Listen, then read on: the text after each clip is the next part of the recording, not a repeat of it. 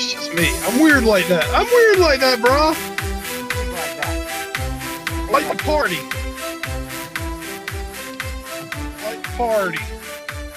Homeboy. We came to party.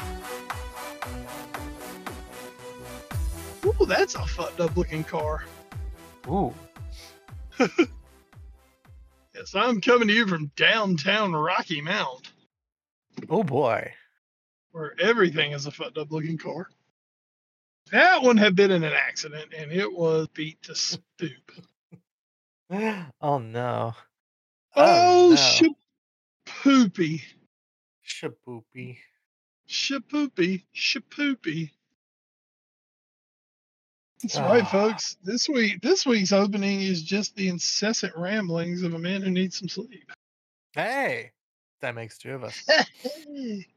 So let's get Oh, started. Welcome to episode 495. Party. Welcome to episode 495 of the Informed Fair podcast. I'm Edward Green, joined as always by Colin Cram, West Bradshaw. And we have Premier League to discuss. We have the continuously evolving situation in Germany that we'll get to in news and notes. We'll have we're close. We're so close. We'll talk Champions League. We're done with the first legs for everybody now, so we'll recap that. We'll hit the news and notes as I mentioned, and do Pimp the Athletic, do the watch for, and call it a pod. So let's get right into it. Big week and big midweek, as it were. Excuse me, in the Premier League. We start on Saturday, where Brentford fell to Liverpool 4-1. Darwin Nunez and scoring started in the first half for Liverpool, and then 3 second half goals sealed the deal. Even when Ivan Toney scored in the 75th to make it 3-1, it wasn't nearly enough. Yes. That's what we bet for Ivan Toney. He's never living that down. He's never ever living that down. Elsewhere, holding sort of serve, Arsenal destroys Burnley 5-0 as Burnley look like they're heading back to the championship. Saka with a brace with a penalty, and then another goal just after the halftime mark. Trossard and Havertz adding goals in the second half. And unfortunately for Arsenal, that would be the extent of their goal scoring this week. Fulham falls to Aston Villa 2-1. Ollie Watkins' brace was enough for Villa to stop their slide as they beat Fulham at Craven Cottage, and Villa stay in that top 4 race. Newcastle and Bournemouth draw 2-2. Back and forth affair there. Bournemouth losing a 1-goal lead twice in this match, with Matt Ritchie providing the exclamation point in the 92nd minute for Newcastle as they pick up another very important point as they try to salvage their season. 9-4. Speaking of salvaging seasons, big win against West Ham, who are quickly falling apart in this one. Calvin Phillips, who not a good January transfer so far, not super great. His best moment was when Pep apologized this week for calling him fat. That was pretty much as good as his week got. But Forest, big 3 points for them as they try to push a little bit of separation between them and the drop zone, unless of course they get a big 10-point penalty. We'll see if that comes to fruition later on down the line. Spurs fall to Wolves 2-1. Gomez with a brace in this one. He was all over the pitch, and was able to score the winner in the 63rd minute to cancel out Dejan Kulishevsky's just after the halftime restart equalizer, as Tottenham fall back into 5th place in the race for the Champions League spots. And then in the match of the week, probably, City and Chelsea draw 1-1. Chelsea all of a sudden have found a vein of form here, and this time get a draw with City. Sterling, he's still alive, and he scored in this one.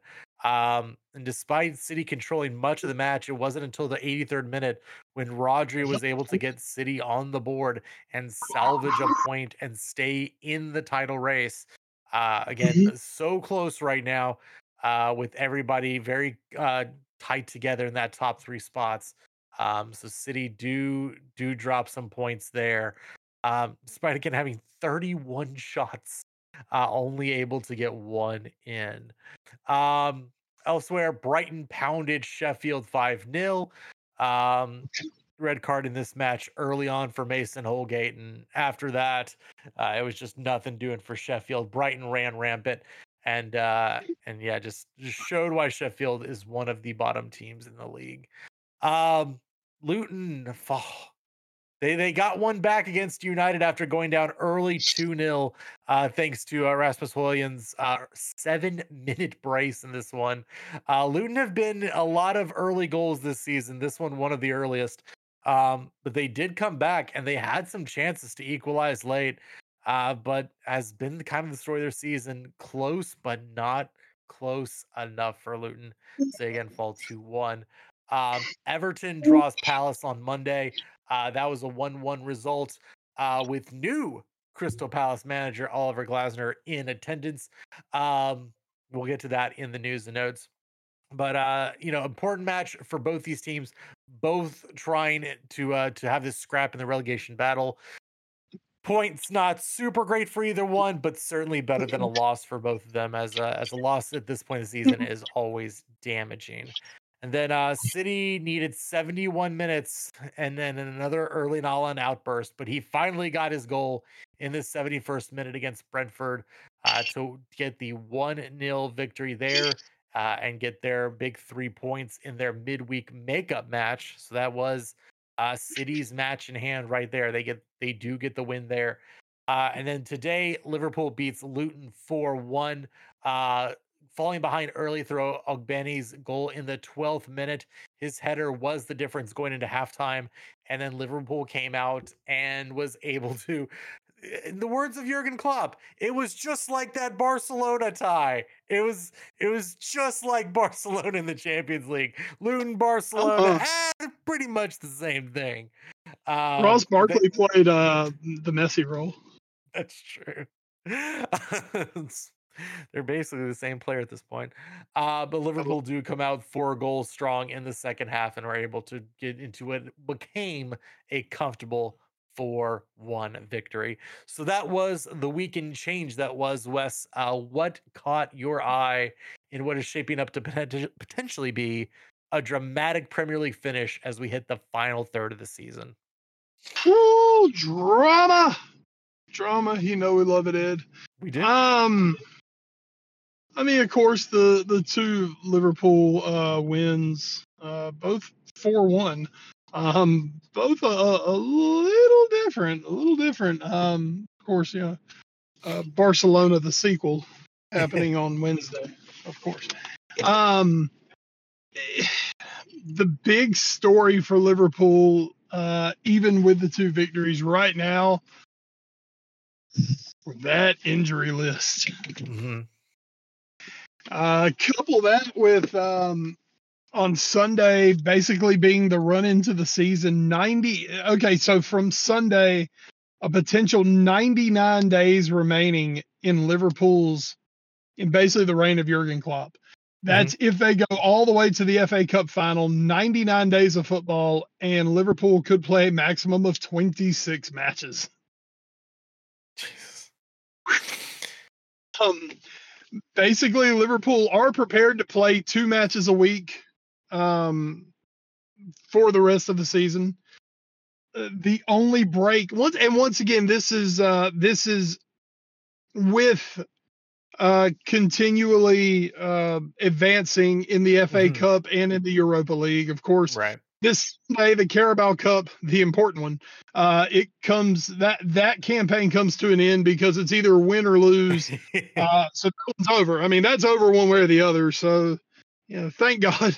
Hopefully, I know we'll speak on that in a moment. Hopefully for the Reds, they come out with a win.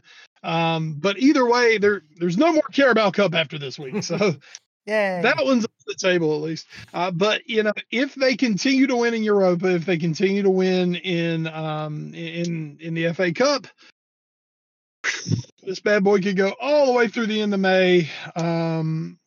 With the only midweek, the only midweeks open is the next international break. Mm-hmm. And not like anybody will call up any Liverpool players for the international break, right? No, can't imagine why. Jesus Christ, help me! Hell, at this point, half of them are dead. So whatever. I think I saw something said Klopp needs to call Fergie and try to figure out how to get all his guys disqualified from international. And I think somebody said they need to just shut down John Lennon Airport. No. Either way, though, it's a big run in for Liverpool. When you kind of look at the comparison's sake, for City, I saw this earlier. Now this 26 and 99. Once again, we're already a few days into this, so now they're down to like 25 and 96, I guess. I think City could play a total of 23. Now, someone like you look at Tottenham Hotspur, Tottenham only have 14 matches left. Yep.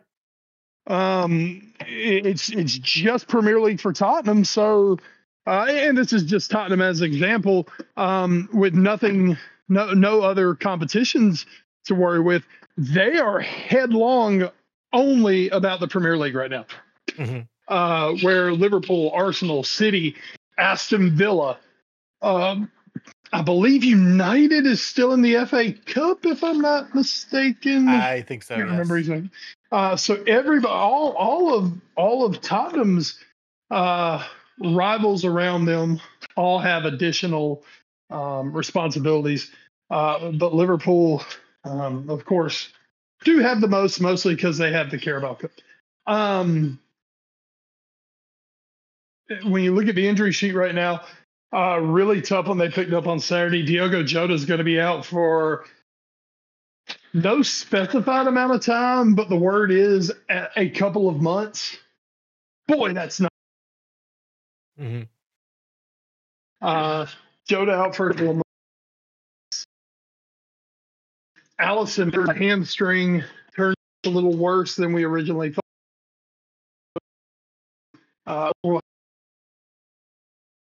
It's for the moment. Trent Alexander-Arnold not back yet. Szoboszlai out. Nunez and Salah, neither of them played against Luton Town. For a half, it was like, oh shit! But then Liverpool able to turn on the second half and get the win. Hopefully, at least one, if not both of them, are going to be back for the Carabao Cup final on Sunday. And if not both back, both should be back, barring any further back steps. Both should be back for the Nottingham Forest game, for the Nottingham Forest match, which is the next Premier League match. So Liverpool are just kind of in this. They're at this stage where they're having to play high intensity football because everybody's coming and gunning for them, but they don't have a full deck of. Curtis Jones is out for an extended time. That sucks because he was playing some of the best football of his career. Szoboszlai is still to come back from sickness. Hopefully he'll be back sooner than later. But as Pop says, there is no room for excuses. We just go out and play. Read between the lines. We only make excuses when VAR fucks us over. So. Yeah. I'm gonna miss that man so much. So that's Liverpool. The one right now that brings the most. I mean, all joking aside from the greatness of the Carabao Cup. The Premier League, Liverpool, they the 2-4 wins on the way. Atop a big important result for them. City drawing over the weekend. Mm-hmm. City with the match in hand. They basically had a 1 point lead with match in hand. That is gone now. Mhm. Liverpool are back in the driver's seat of the Premier League. Totally going to be theirs to win it. And of Mhm. course, that big match in March is with on the horizon. Oh yeah. Plenty of on top of it. But at the moment, Liverpool are back in control of the league. At worst, they cushion. Just have not been at their best recently until they got that 1-0 win on Tuesday. City, it hasn't so been scoring, which early on hasn't really had his shooting boots on of recent. Mm-mm. But the bigger thing has been City have been shipping some goals, which is Mhm. not very City like. That's not the City last year. John Stone's injury has played a big part into that. He's able to play, but he's not exactly able to play the way he was a year ago when he was maybe the most indispensable player in that City lineup, which is absolutely crazy to say out loud. Mhm. But we watched it. So and Mhm. he's not the same this year. He's been slowed down with the injuries. So that just that coupled with, I don't think De Bruyne has quite been back to his best since he came back. Mhm. Uh, Couple all that together, City have been good, but not quite as great, maybe as we saw a season ago. Um, that said, boy, we are really, really trying to get deep in the weeds, as City are still probably the favorites to win another treble this season. So, Yeah. yeah, they're not as good. They might middle again. Shit. So we'll have to see if City are able to adjust. See some health back. Rodri has been a monster for them this season. As usual, he has quietly been the best player on that team now for a few years, and as it's kind of a feeling that as long as he can keep going, City are going to be your favorites. But dropping drop those points, it's just crazy to think of what the Premier League has come now. Where I mean, you used to have league winners just like, man, if we can get 80 points this year, we're going to win the league. And now it's like Mhm. 80 points. Jesus Christ, do you even want to go to Europe? Yeah. Um, so you just, especially when it comes to Liverpool and City, there's almost this feeling that you have to be perfect. Mhm. And any sign of dropping points or not holding the line and getting it done match in and match out feels like, oh shit, the world's falling in on top of us. So both those squads are dealing with pressure. And the thing is, with both of them, they've been here before for the most part. So you're not dealing with a bunch of novices who have no idea what they're doing. Mhm. So I expect them both, as long as the health will hold. We just got through talking about Liverpool's extensive injury list. I think there are some key guys that if they can remain healthy, Liverpool will be okay to the point of staying in all these races. And you're basically talking Van Dijk, Kanate, Mo Salah going forward. I think if those guys can stay healthy, Liverpool have a chance. They just have to be able to work everybody around those. But yeah, so that's what we got there. Arsenal are just like continuing their onslaught of fucking people up at the moment. Uh, what did they drop this week? Arsenal dropped a 5. 5 spot on Burnley. They got 5 on it. Jesus God. Yeah, Arsenal are scoring for fun. Be kind of real. They're not exactly playing the most badass portion of their schedule right now. But I mean, who is anyone to talk shit? I mean, all you can do is go out there and sweep away who's in front of you. Arsenal are doing that right now. It's not wrong of me to say that I'm a little hesitant with Arsenal just No, because of what we've seen the last few years. absolutely, yeah. But also you expect teams to evolve. Mm-hmm. And Arsenal seem like they are in their evolution. This is year 3 of Arteta having competitive sides. Let's see with Arsenal. I'm still a little hesitant on Arsenal, but I'm becoming less hesitant by the day. How's Mm-hmm. that? How's Yeah, that? I'm makes becoming sense. less hesitant by the day with Arsenal because they're showing up, and right now they're doing exactly what they should be doing to these clubs that they're dropping the big number on. You should be dropping a 5 spot on Burnley if you're a legit title contender, especially in February. This is where the bigger sides, that depth is going to start coming through. Mm-hmm. This is where it gets tough for the clubs that don't have the depth of the Liverpool, City, Arsenals of the world, because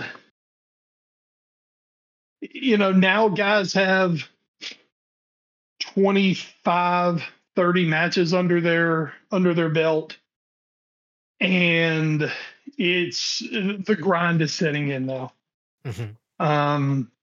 And this is where the big boys make their money.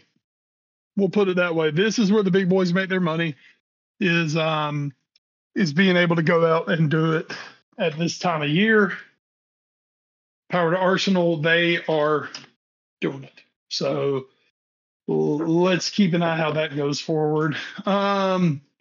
Manchester United, I would say quietly playing some rather good football.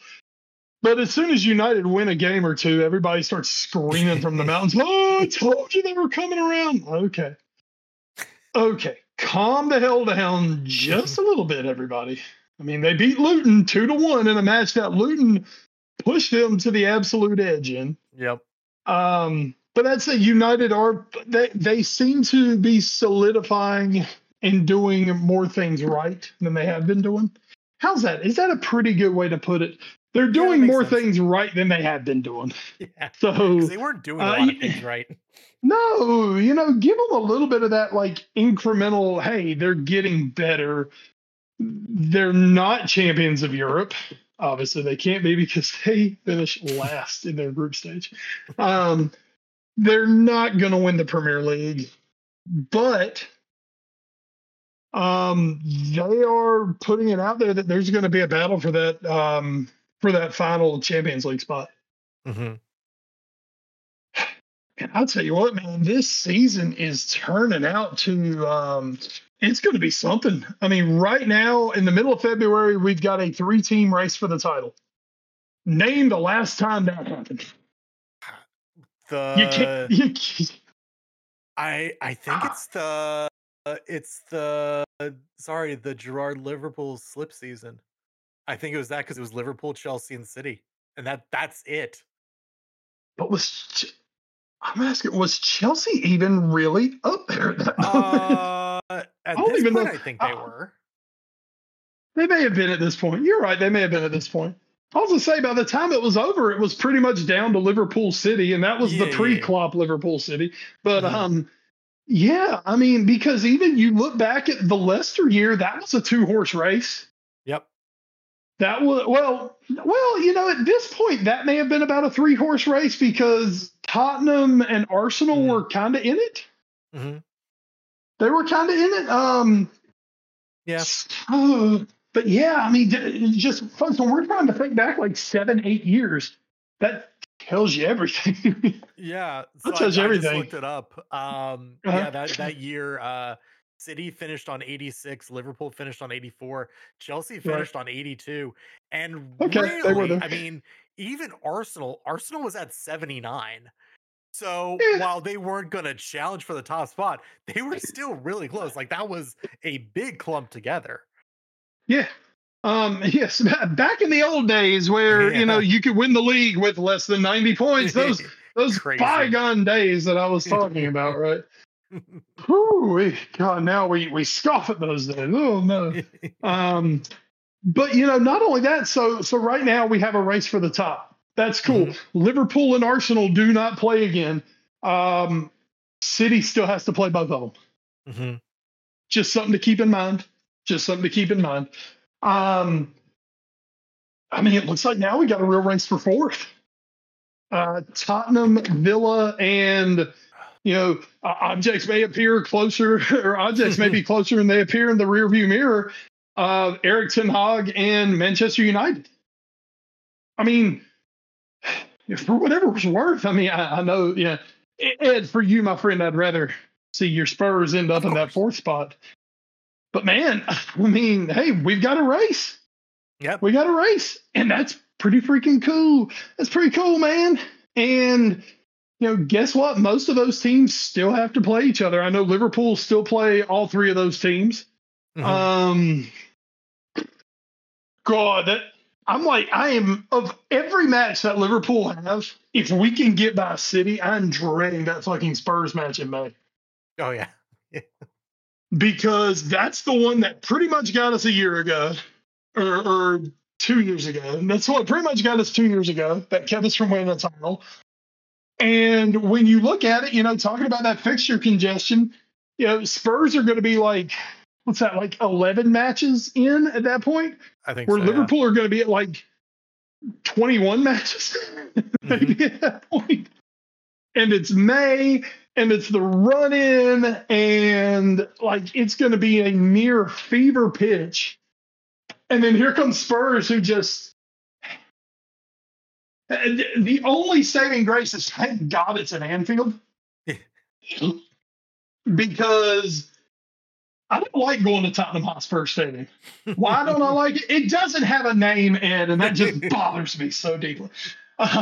No, because Tottenham, the heretofore unnamed Tottenham Hotspur Stadium, it's kind of a house of horrors for the Liverpools and the cities of the world. Yeah. Um, it's a tough stadium for them to go play in. Spurs fans really get up for those matches. And it's like, as a Spurs fan, you're more worried about playing like Crystal Palace at home than you are City and Liverpool. Yeah. Because for whatever reason, it's just one of those, like, Spurs get up really big for those big home matches. And then sometimes they find themselves like running a little flat for Mhm. the lower in the league matches. So, that's a terrifying one. Thank God that's out of the way, even though, I mean, the way it ended for Liverpool this year, we're still not happy about it. As someone said, well, we could have 27 matches if we when we replay that Spurs match. I'm like, Jesus Christ, stop, stop it, people, stop! Don't mess with my emotions like that. Um, but yeah, I mean, setting up, it is as we're recording this, it is near the end of the day. On February 21st, here in the good old USA, it is February 22nd in England. Um, yeah, I mean, let me pop that calendar up real quick. I think we're literally right now looking at like 3 months left of this season. We are right on Uh, that 3 month line. Yeah, the yeah, FA Cup probably. Finals the 25th of May. Yep. So yeah, we're basically 3 months from everything being over right now. Um, Nothing is settled. Everything is to play for. Whatever happens this year, I love the fact that at this point, no one has run away with this league yet, Mhm. unless it had been Liverpool, at which point I've been thrilled. No one's run away with the league. It feels like a really important season in the Premier League. Mhm. it feels like we're seeing, obviously with Liverpool, we're kind of seeing the twilight of an era. It'd be, got to see what happens next, obviously. But right now, like I said, we're seeing the end of the Klopp era. Mm-hmm. I firmly believe that the Pep Guardiola era has less time left than more time, Oh if that yeah, makes sense. yeah. Honestly, my honest opinion is I think Pep is going to manage another season and realize that, like, without Jurgen Klopp, he's like Batman without the Joker. I mean, I think we're Right. gonna look back. I think we're gonna look back one day at the Premier League and be like, man, what a time to be alive. We had Batman and the Joker, whichever way you want to look at it. Yeah. And they went to battle every year for nearly a decade, and now they're both gone, and who the hell's left? But so I think we could be seeing the beginning of the waning of this city project at this time. United are still, as I saw somebody put earlier, United are going into year 12 of the 3-year rebuild. Spurs seem to have really found something in Ensball. Aston Villa are back up among the contending group. Arsenal, sorry, I hate to say this. Yeah. Arsenal seem like they are poised to be the next team to step up. Mm-hmm. I mean, it's a crazy time right now in the Premier League. And I think we're getting ready to see some big changes coming. And as a Liverpool fan, all I can say, guys, if it's like 90 days left, we better enjoy the hell out of it. Not saying, if we bring in Xabi Alonso, we might not be able to keep the good times rolling. But once again, man, once Klopp's gone, it ain't never going to be the same. It'll never be the same as it was with Jurgen Klopp. Same with City and Pep Guardiola. Mm-hmm. We saw City before Pep. I mean, they were obviously good enough to win the league. Yep. They were always a powerful side. But man, Pep Guardiola took them to the next level. Mm-hmm. Jurgen Klopp's taken Liverpool to a level unseen since the glory days.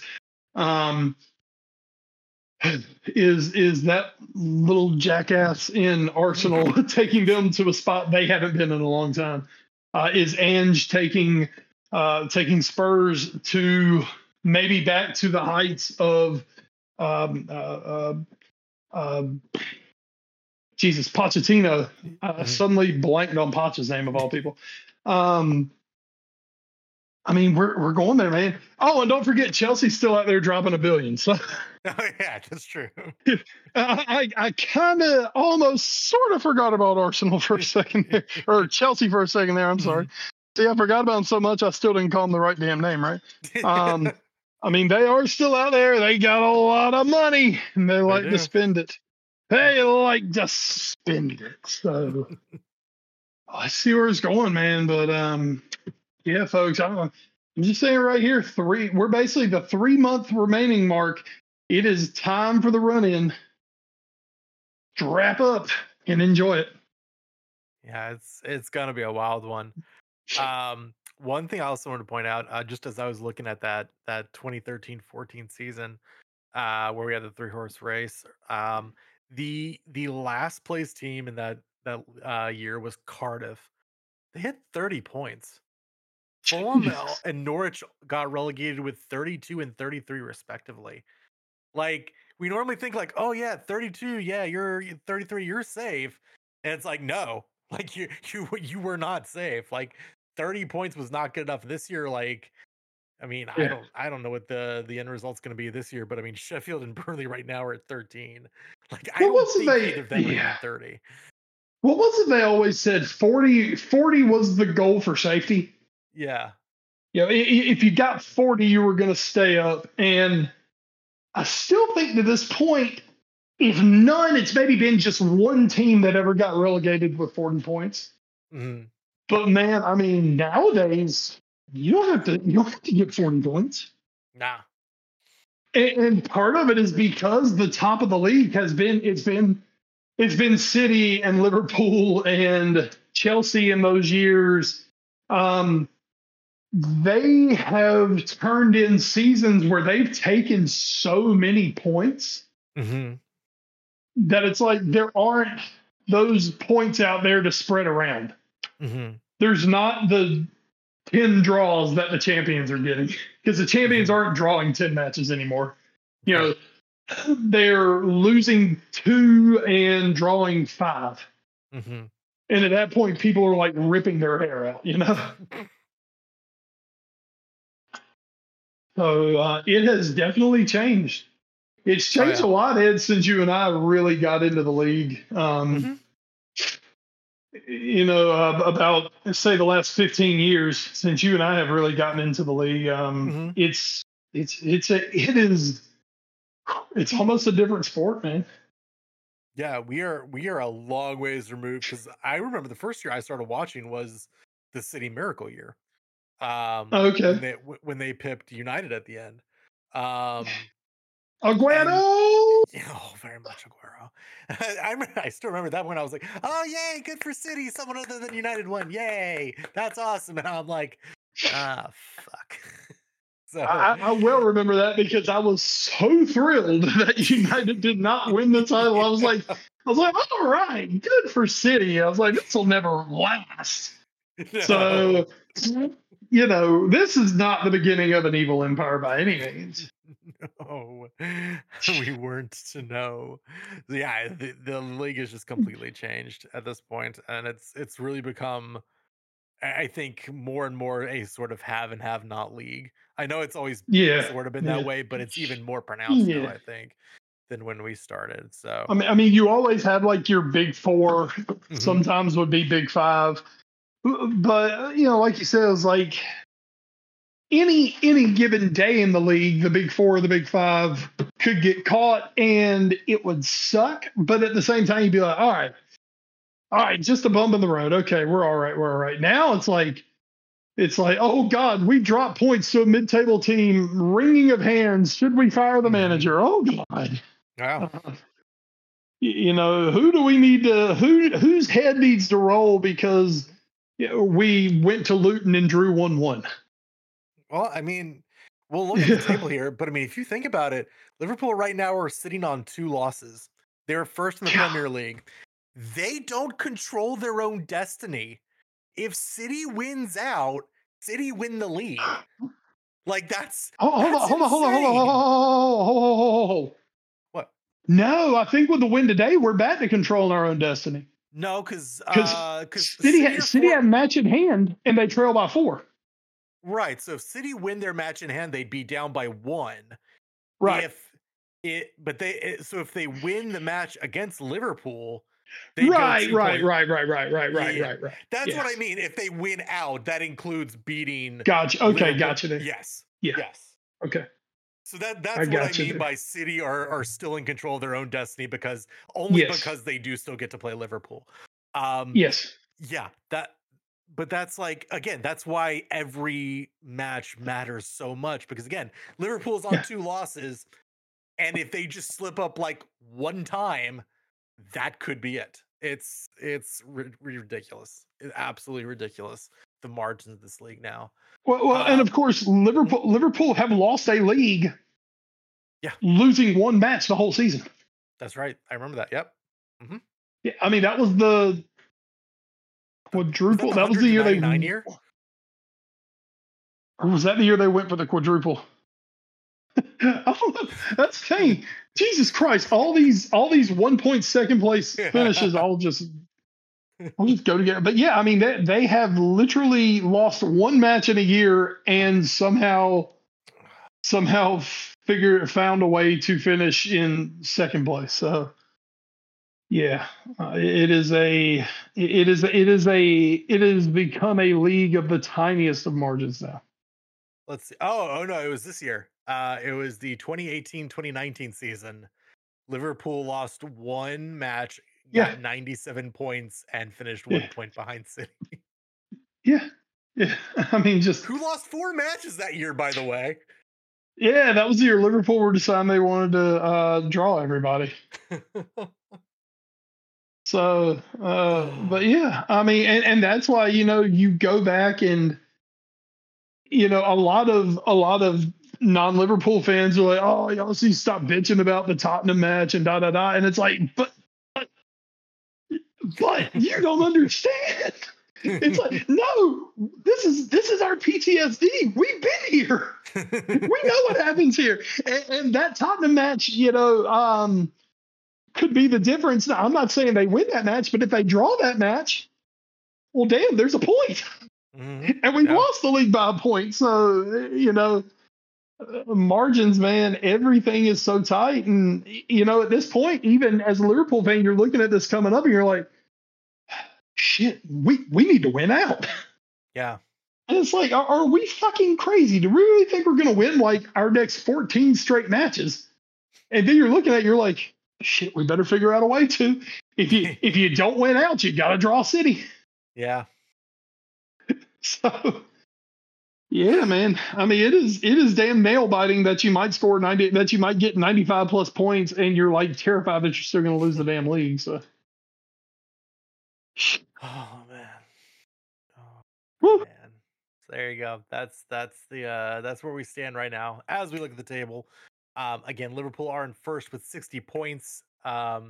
Everyone else does have match in hand though. City on 56, Arsenal on 55. They're kind of like the title clump. Then in the Champions League soup, you have Villa on 49, Tottenham on 47, and United on 44. And then in like the last Euro place soup, you have Brighton at 38, Newcastle at 37, and West Ham at 36. And then Chelsea and Wolves right there behind them at 35. At the bottom of your heart, the relegation zone, it is Everton right now by or goal differential is outside at 20 points. Luton also have 20 points, and then Burnley and Sheffield United both on 13. Do you want to note, as we will be talking about Champions League here in a little bit, the extra spot last year will be next year for the Champions League will go to the top 2 teams in terms of coefficient this season. Currently, those two leagues are Italy and Germany. Um England though are very very close to Germany, where if just like maybe one or even 2 teams go farther than the German teams, England will probably overtake Germany, but nothing guaranteed yet. But just we'll be keeping an eye on that as 5th place could become a Champions League Lazio's got spot. something to say about that. Oh, ooh, Lazio, do everybody a favor. Oh boy, oh boy. So there you go. We'll be keeping a strong eye on that. Your schedule for this week. Um, there was going to be a Friday match. That was going to be Chelsea versus Spurs. That will not be happening because Chelsea are in the League Cup final. So that will be rescheduled. Saturday is when things start. 10 a.m. Villa versus Forest, Brighton versus Everton, Palace versus Burnley, and United versus Fulham. At 12:30, Bournemouth hosts Manchester City, and at 3 p.m., it's Arsenal versus Newcastle. 8:30 a.m. The only game on Sunday is Wolves versus Sheffield United, and then on Monday Night Football on Peacock, West Ham hosts Brentford at 3 p.m. No midweek matches next week, so just those on the weekend. Of course, as we mentioned, at 10 a.m. on Sunday at good old Wembley will be the League Cup final between Chelsea and Liverpool. These 2 teams met in both domestic cups 2 years ago. Both of them ended in nil-nil draws that went to penalties. Kind of hoping we see maybe some goals in this one. We'll see. Again, both I've, sides have I've, a I've just I've just got a feeling this is a little more wide open for Chelsea team than what we've seen in the past. True. And both sides do have a very extensive list of injured players. So we'll see what kind of lineups both teams are throwing out there. Um, again, these teams met just a few weeks ago in the league, Liverpool winning that one 4-1. But of course, we'll have to see how things go when they meet up. Um, it's funny, Wes, because at that point, Chelsea were in free fall. We were talking about Pochettino's job, and they've sort of stabilized a little bit. Um, I will be interested to see what kind of effort Chelsea puts out here on the weekend. I still think Liverpool should certainly be favored, but I am Yeah. wondering just with some of those injuries, if Chelsea do maybe have a way back into this one. We talked about earlier there is an extensive injury list. Since these two teams played in January, Chelsea have looked better. Mhm. They have looked more of a threat going forward. They've looked a little more stable at the back. And once again, yeah, Liverpool are going to be without some of their big guns come Sunday. Once again, we are praying that we'll have at least one of the two of either Nunez or Mohamed Salah. Both would be more than ideal, obviously. But God, just give me one of them, and don't send me the penalties. Um, uh, Kelleher was already going to get the start anyway, so nothing changes with the Allison injury. Um, Trent, who had that big game against Chelsea in January, Trent not available as we know. So Klopp doesn't have as many options as he's had, but still doesn't mean he can't put out a good team against Chelsea. And like you said, I just believe, based on form for the season, Liverpool are the favorites going in, but I am much more wary of Chelsea now than Chelsea in January. Yeah, I can totally understand why. Um, we'll see if that continues. Certainly, we'll see. This will be Poch's first Premier League trophy if he's able to get it. First real trophy. We don't count any of those PSG trophies. So this will be his first Nah. real trophy if he's able to get it. So we'll see Except what for the happens. didn't they have don't they have a Florida Cup under their belts? We also won the Audi Cup. Don't forget about the Audi That's Cup, right. which we won Never in forget that. Germany. Just Damn saying. right. Damn, Never damn forget. Never forget, fam. Never forget. Harry Kane's still looking for his first trophy since then too. Oh man, we'll talk about that in a moment.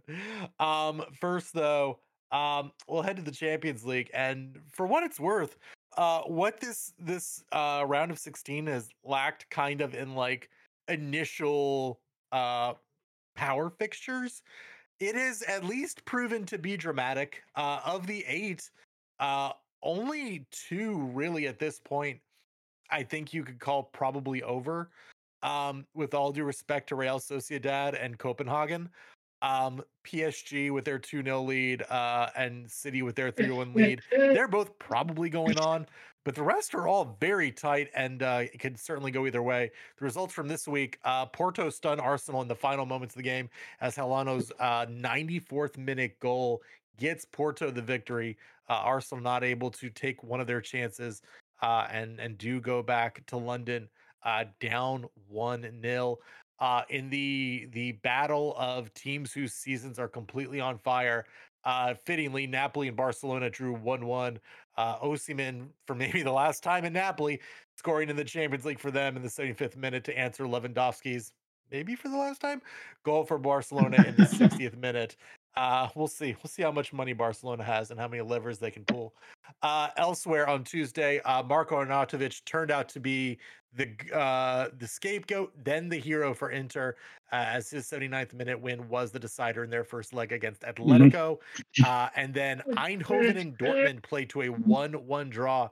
Eindhoven, of course, making a little bit of history this match, as at one point, three Americans on the pitch. That is a record for one Champions League match. Congrats to them for that. And Frank de Jong was able to, Luke de Jong, playing a little name that de Jong here, was able to drive home his penalty to get the 1-1 draw against Dortmund.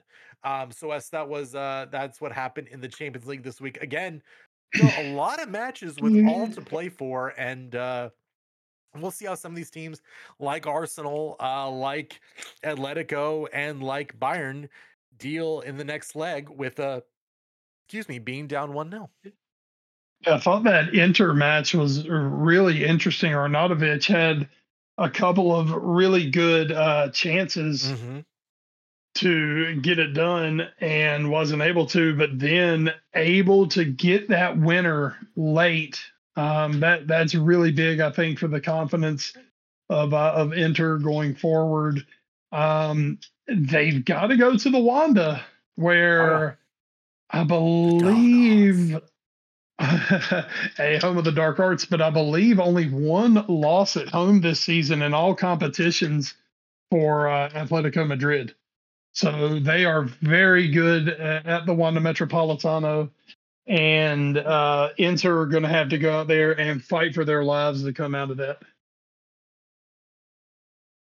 Um, Arsenal, you feel coming back home, Arsenal should have an advantage. I'm not worried for Arsenal yet. I'd like to be, but I'm not. But man, oh boy, when you want to start talking about what's going on in Germany right now, that Lazio up 1-0, and now the news we get coming out of Germany this week, and just the whole mood around that squad and Mm-hmm. everything happening, that just feels like it's becoming more and more of a mountain every day that Bayern Munich have to figure out a way to climb. Oh yeah. So I don't know how positive I am for Bayern right now. We could be seeing the end of something. And of course, if we want to go ahead and just talk about it for a moment, do you want to, since we're here? Yeah, sure. We can actually use that to transition into news and notes because that was going to Yeah, be might as well. our first Yeah, story. that's pretty much the end of my Champions League I talk. So did. might as I well go will ahead and mention transition it. Go one ahead. thing really quickly. You had mentioned Atletico Madrid's home record this season. They do have Hmm. one loss on the season so far. That was Hmm. in the that was about 2 weeks ago in the first leg of the semifinals of the Copa del Rey. They lost Uh-huh. 1-0 at home to Athletic Bilbao. They still can pull it back, but Right. so they haven't lost a I guess a one-off match. We can say that Right. at home this year. Right. So There you go. Yeah. Very but good. yes, with that though, let's head into the news and notes. This one from the Athletic, from Raphael Honingstein, who's had a very busy week. Because we heard the rumblings. It was, oh, this is, they lost first to Leverkusen, then they lose to Lazio in the midweek, and then they lost to Bochum. And if you're wondering who, yeah, that's fine. That's fine. You can do that. They lose 3-2 on the weekend to them. That's three straight losses. Upamecano also got a red card in this one. So Of not a course he good week did. for him. Not a good week for him. Um, but yeah, so the reports came. Oh, Tuchel's in a lot of trouble. Who could they be going after? We heard everyone from fucking Ole Gunnar Solskjaer to Josie Of course, to Susan. Conte to Zinedine Zidane to Hmm. Xavi Alonso. We've heard a lot of names, and now today, this morning, it was confirmed um, that Thomas Tuchel and Bayern Munich will part ways at the end of the season. So no caretakers coming in, I guess, unless he like I don't know, takes a shit in the locker room. I don't know. But other than that, Takes a he's shit look like on Thomas Tuchel yeah. or something. Yeah. Other than that, it looks like Tuchel will see out the rest of the season. Of course, not the season Bayern Munich hoping for. I believe, off if I remember correctly, they're down 7 points right now to Leverkusen in the league. They cannot win their domestic cup. They are down 1-0 to Lazio, as we mentioned, in the Right. Champions League. This could be a trophyless season for Bayern, and that's simply not acceptable for this club. And this is a spot they really haven't been in, West, since Jurgen Klopp was at Dortmund, and winning titles there, and able to really push Bayern.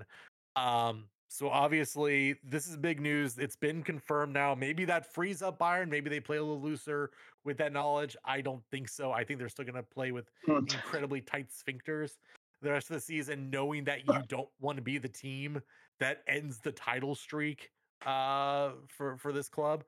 But this is pretty crazy how fast this really snowballed out of control.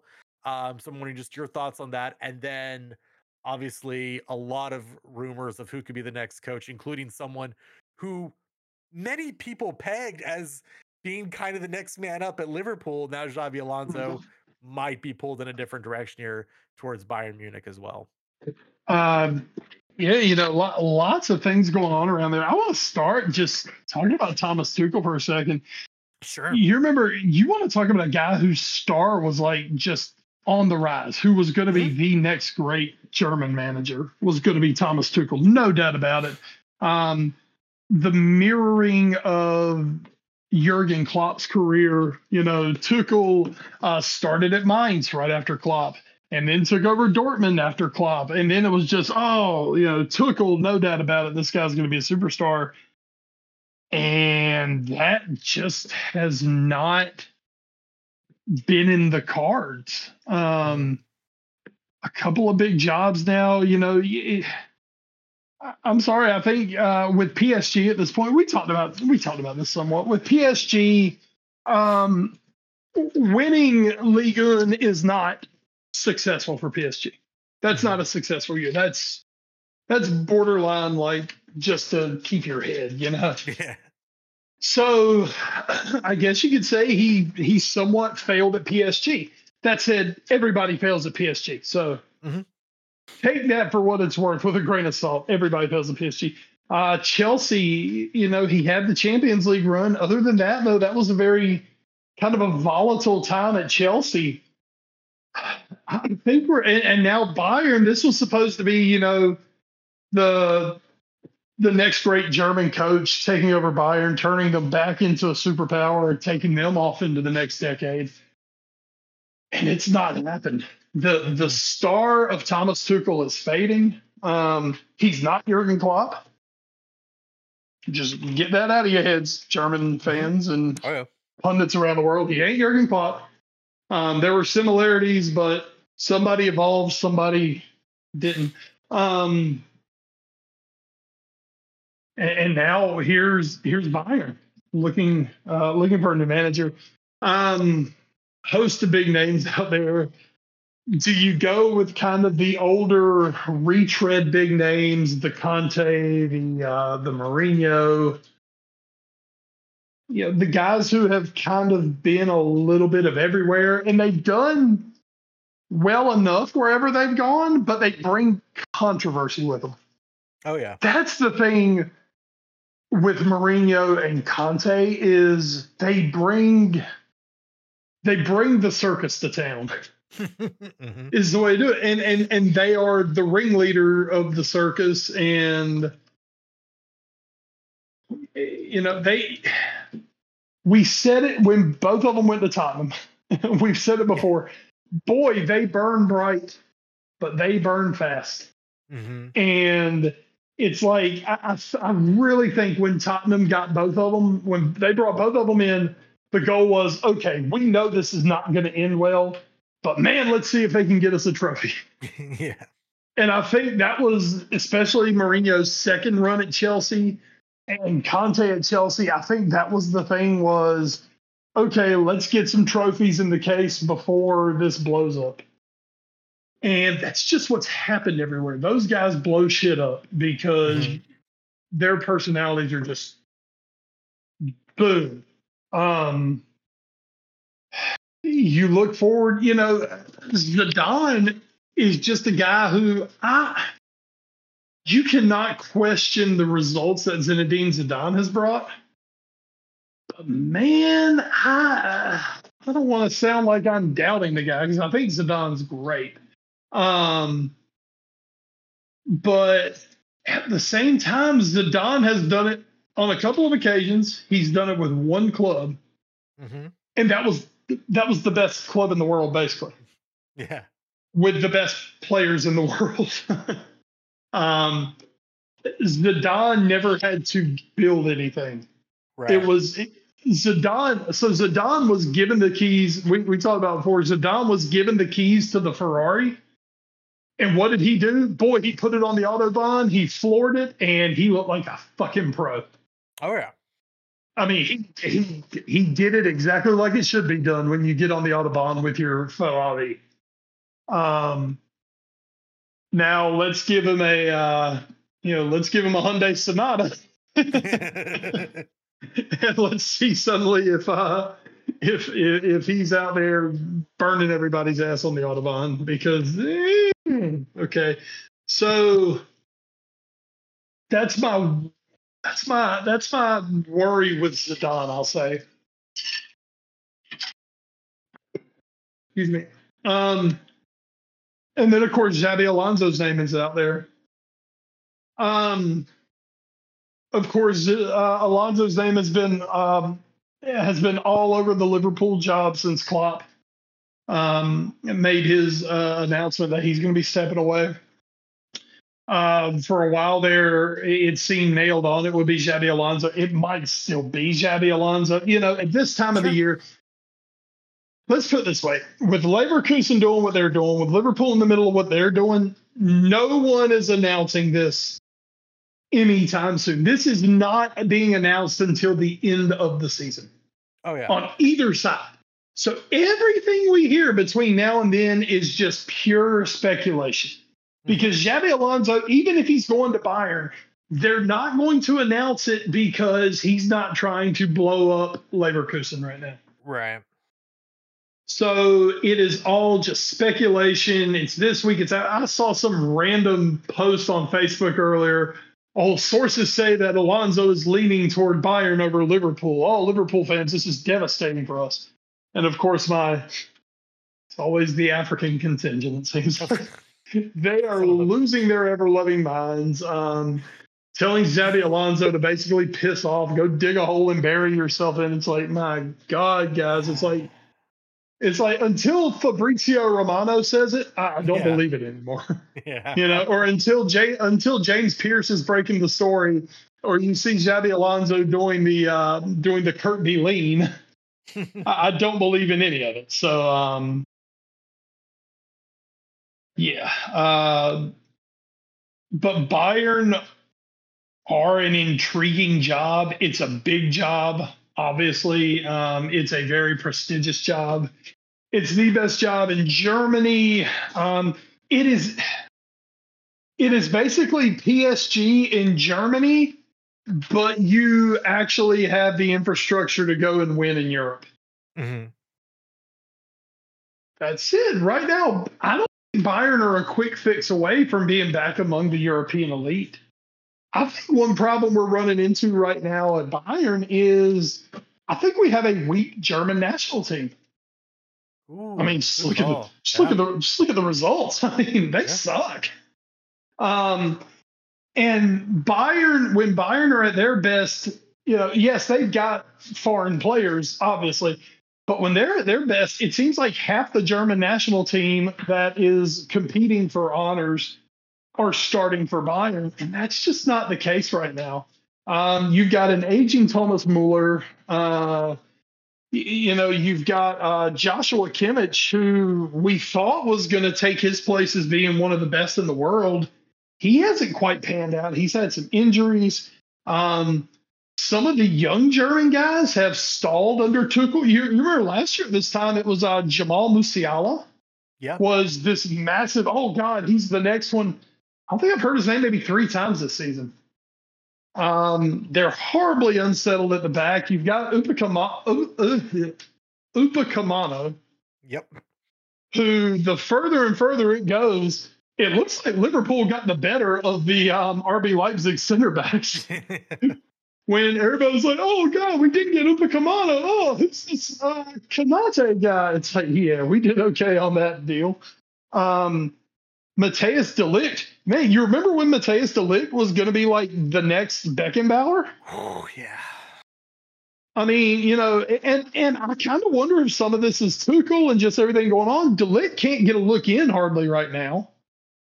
Um, so I don't know. I think there's some real surgery that needs to be done with that squad. Um, I think there need to be some hard decisions at Bayern. I think they need to move some guys who are big names, but maybe just aren't right. I mean, Leroy Sané is a guy who maybe as talented as anyone in the world, but I think it's just time to throw the towel in on that dude. He's a head case. Yeah. He's a head case, and he's an asshole on top of it. He's both. Yeah. He is a head case and an asshole, and all he does is just like cause issues. He caused issues in the locker rooms. I mean, looking back on it now, Sadio Mane did not have the greatest run Yup. at Bayern, That's just what I was thinking. but shit, I mean, Mane's done something in his career. Sane like rode the Man City train for a while. Mm-hmm.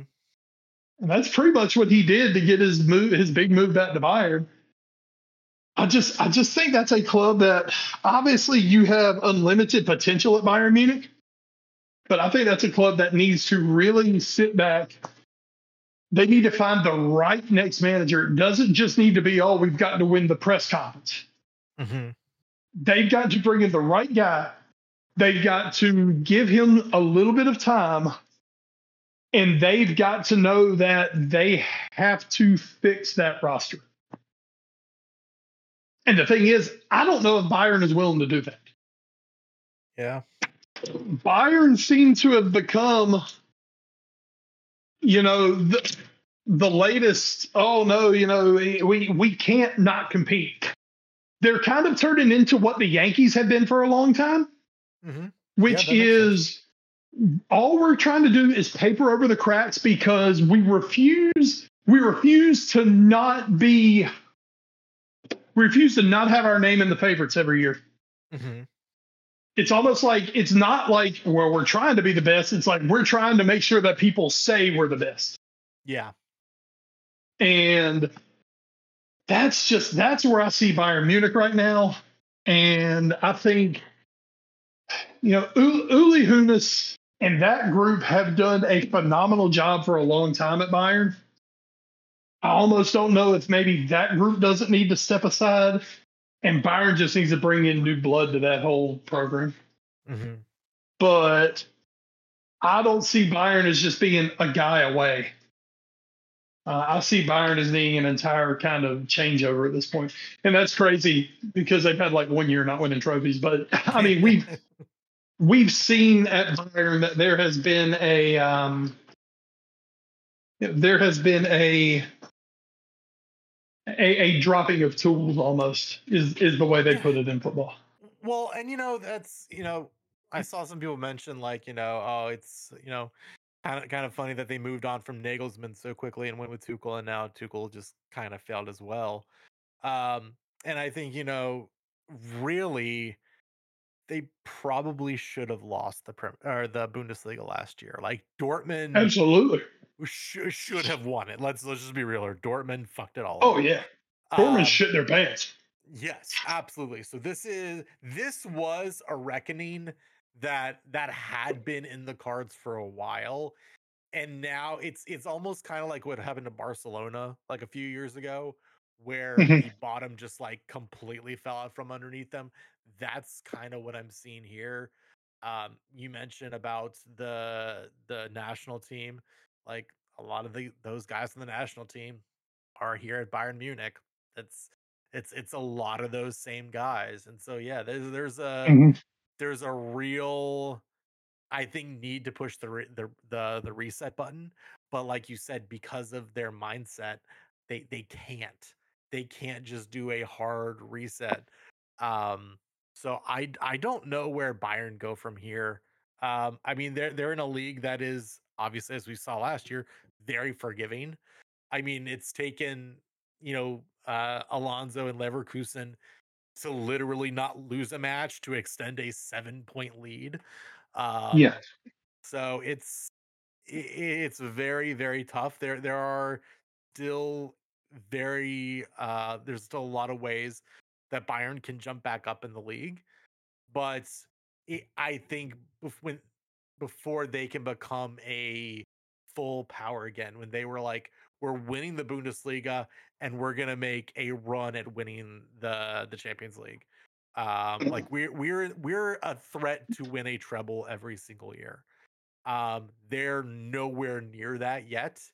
Um, and I don't know when they can get back to there. Um, and I tell you what, we talk a lot about how getting that manager right is so important. You joked earlier, United is in year 12 of their 3-year rebuild. Yeah. Um, I don't think, again, just because of the difference in leagues, that Right. Bayern can't do something like that, Right. but it does stress, like, and I think they've seen now in multiple times how important getting the right guy in is. And I think there is going to be a lot of pressure on that board to try and get this one right. Because you think too, I was thinking about this earlier today. Think about back in the summer how um how protracted the Harry Kane saga was and how much Hmm. effort they had to put in just to get him.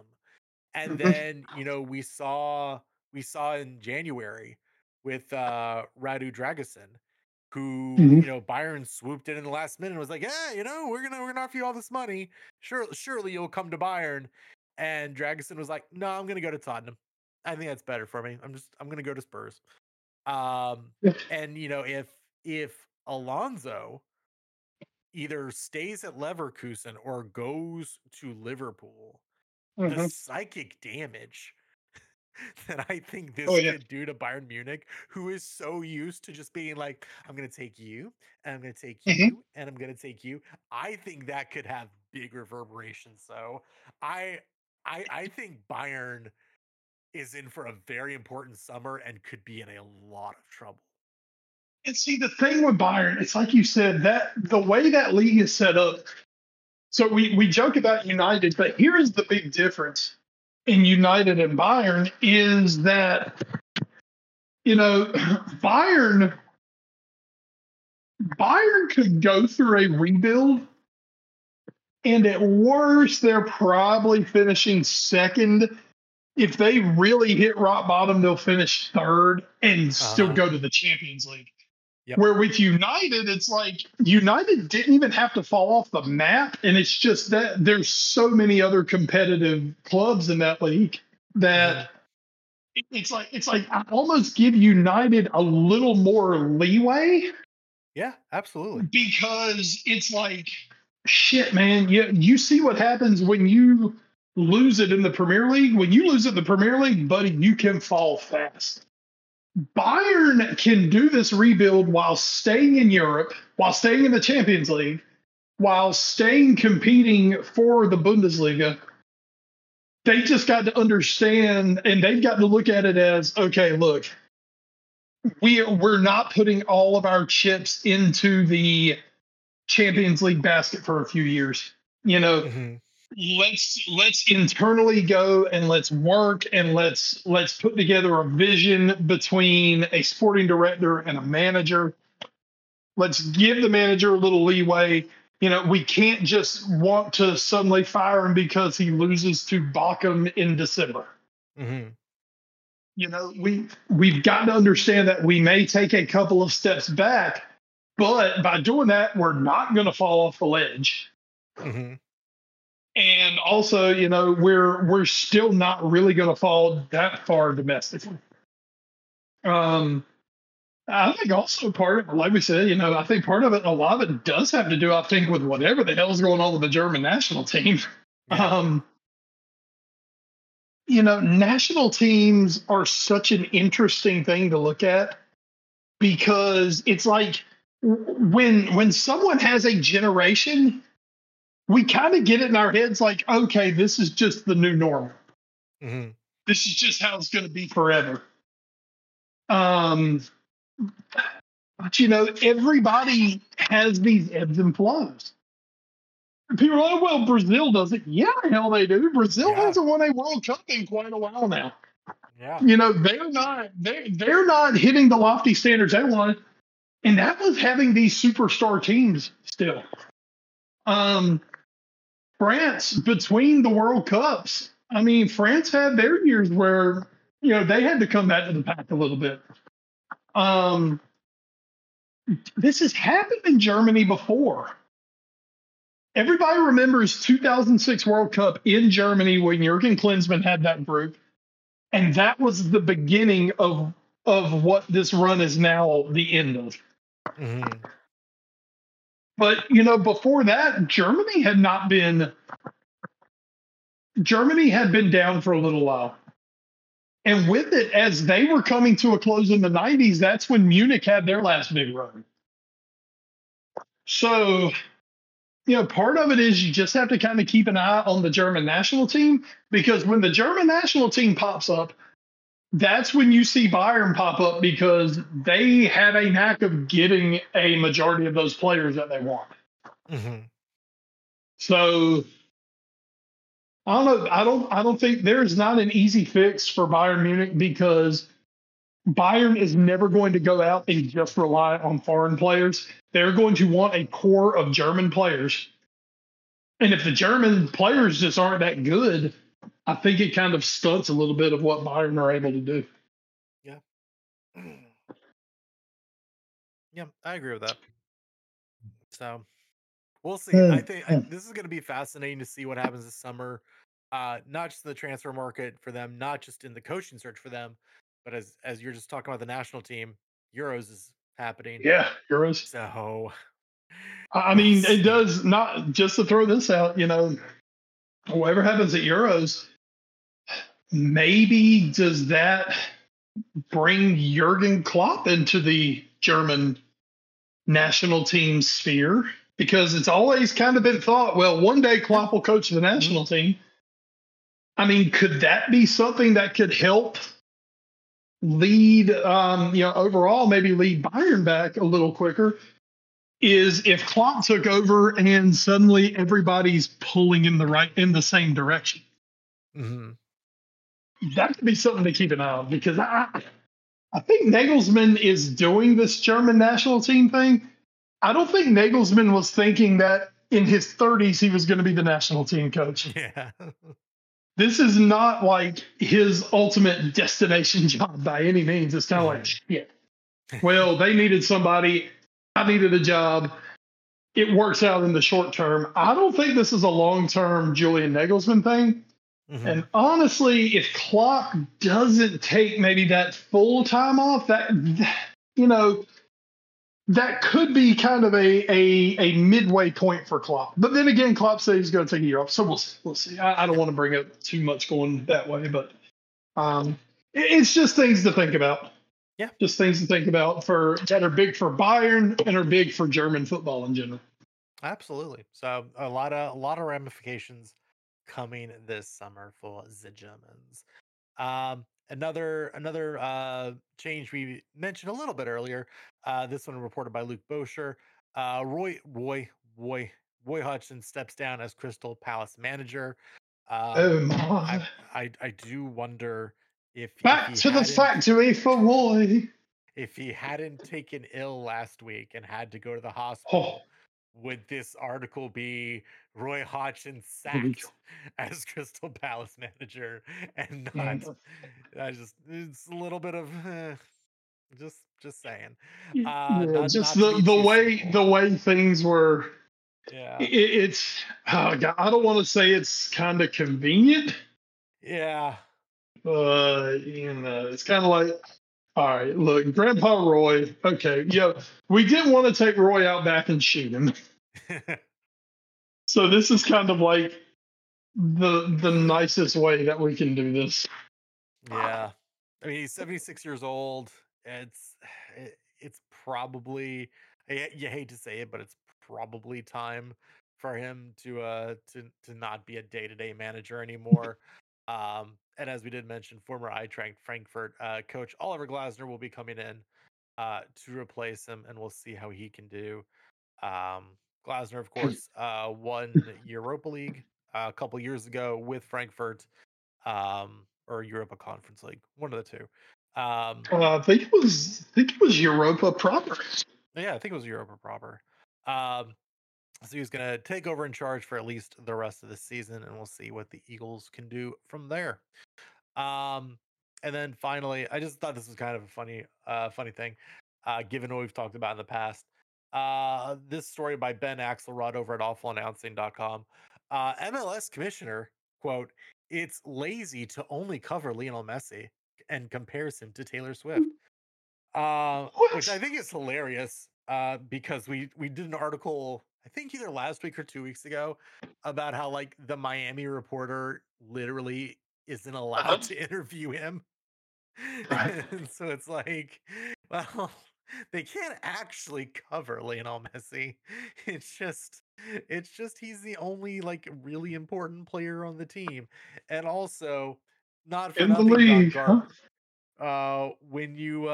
when you make like this giant deal with Apple to stream all your matches and do a documentary on Messi, I, you're kind of already making him the focal point even more than he already is, being like, one of the two potentially greatest soccer players to ever play the game. um just like, it's just so weird. Like, it's not lazy. And you know what? Maybe if journalists had a little more access to him, you know, maybe this wouldn't be a big of a deal. But I guess the only way to get Lionel Messi's attention is to have your entire government go nuts that he didn't play in an exhibition match. Looking at you, China. Glancing over to you, giving you a little side eye there. So, yeah, fun stuff. Well, I mean, the thing is, when you basically build and market, so MLS is just such this like question inside of their own conundrum. You'll get this whole deal from MLS, and this is totally off the top of my head, folks. So, wherever I'm going here, I'm just shooting from the hip. Love it. MLS wants to be taken serious. Okay, here is my analogy. Okay. MLS wants to be the serious art film actor, Okay. but all they star in is fucking rom-coms. Because it's like, oh, we want to be taken seriously for everything that's happened in our league. Oh, we signed Zlatan. We signed Zlatan, everything's Zlatan, which we were totally cool with, but Oh whatever. yeah. No, we want to be taken seriously. But look, we just signed it over the hill, Steven Gerrard. It's all about Steven Gerrard. No, by God, this time we want to be taken seriously. We will not just be the place where aging footballers come. Inter Miami has Messi, Suarez, Jordi Alba, and Sergio Busquets. They have 2015 Barcelona. Come and watch them. Come and watch them. Now, look, y'all don't just need to pay attention to Messi. It's like, wait a damn minute. Yeah. Everything is about Messi. All that y'all put out is just about Messi. I honestly cannot tell you who a young star in MLS is. No idea. I can't tell you because all I've heard for the last 18 months around MLS is Messi universe. Yep. It's Messi, it's Alba and Busquets and Suarez, which whatever. But that's all you hear about. And then it's like they're bitching because that's all anybody talks about. It's like that's all they're putting in front of us. Yeah. I don't know who's good. I don't know who's good in MLS right now. I, as a casual, very casual MLS person, should know who's good. Hmm. And all I can tell you that Inter Miami's not. Well, that's the funny part, because Inter Miami kind of sucks. Yeah. Yeah. Because, Oh. man, who knew that building a team was more than just bringing in Messi and his mid-30s buddies and telling them to, well, just go out and do your thing. No, because the thing is, here's the thing about MLS. They've got a pretty good league. Yeah, it's pretty good. There are good young players in this league who are going to go on and play in Europe and play in bigger leagues. And you're not highlighting them. All you're highlighting is, oh, Inter Miami, Inter Miami. And then, well, don't just talk about Inter Miami. Give me something else to talk about because you're not giving us anything else to talk about. Mm-hmm. I mean, I honestly cannot tell you who else is in MLS right now. Clint Dempsey's retired. Michael Bradley's retired. Yeah. I mean, most of the the current US best team is in the best Europe. US players are in Europe. Yeah. So, it's not like those guys are over there. Who have you got? What are you offering me, MLS? And then don't look down on me because it's like, well, we want to talk about really the one marketable star that you have, Mm-hmm. which just so happens to be one of the biggest, not only soccer personalities, but just one of the biggest, personalities in the world. You brought him in, you build everything around him, and then you're mad because that's what people want to focus on.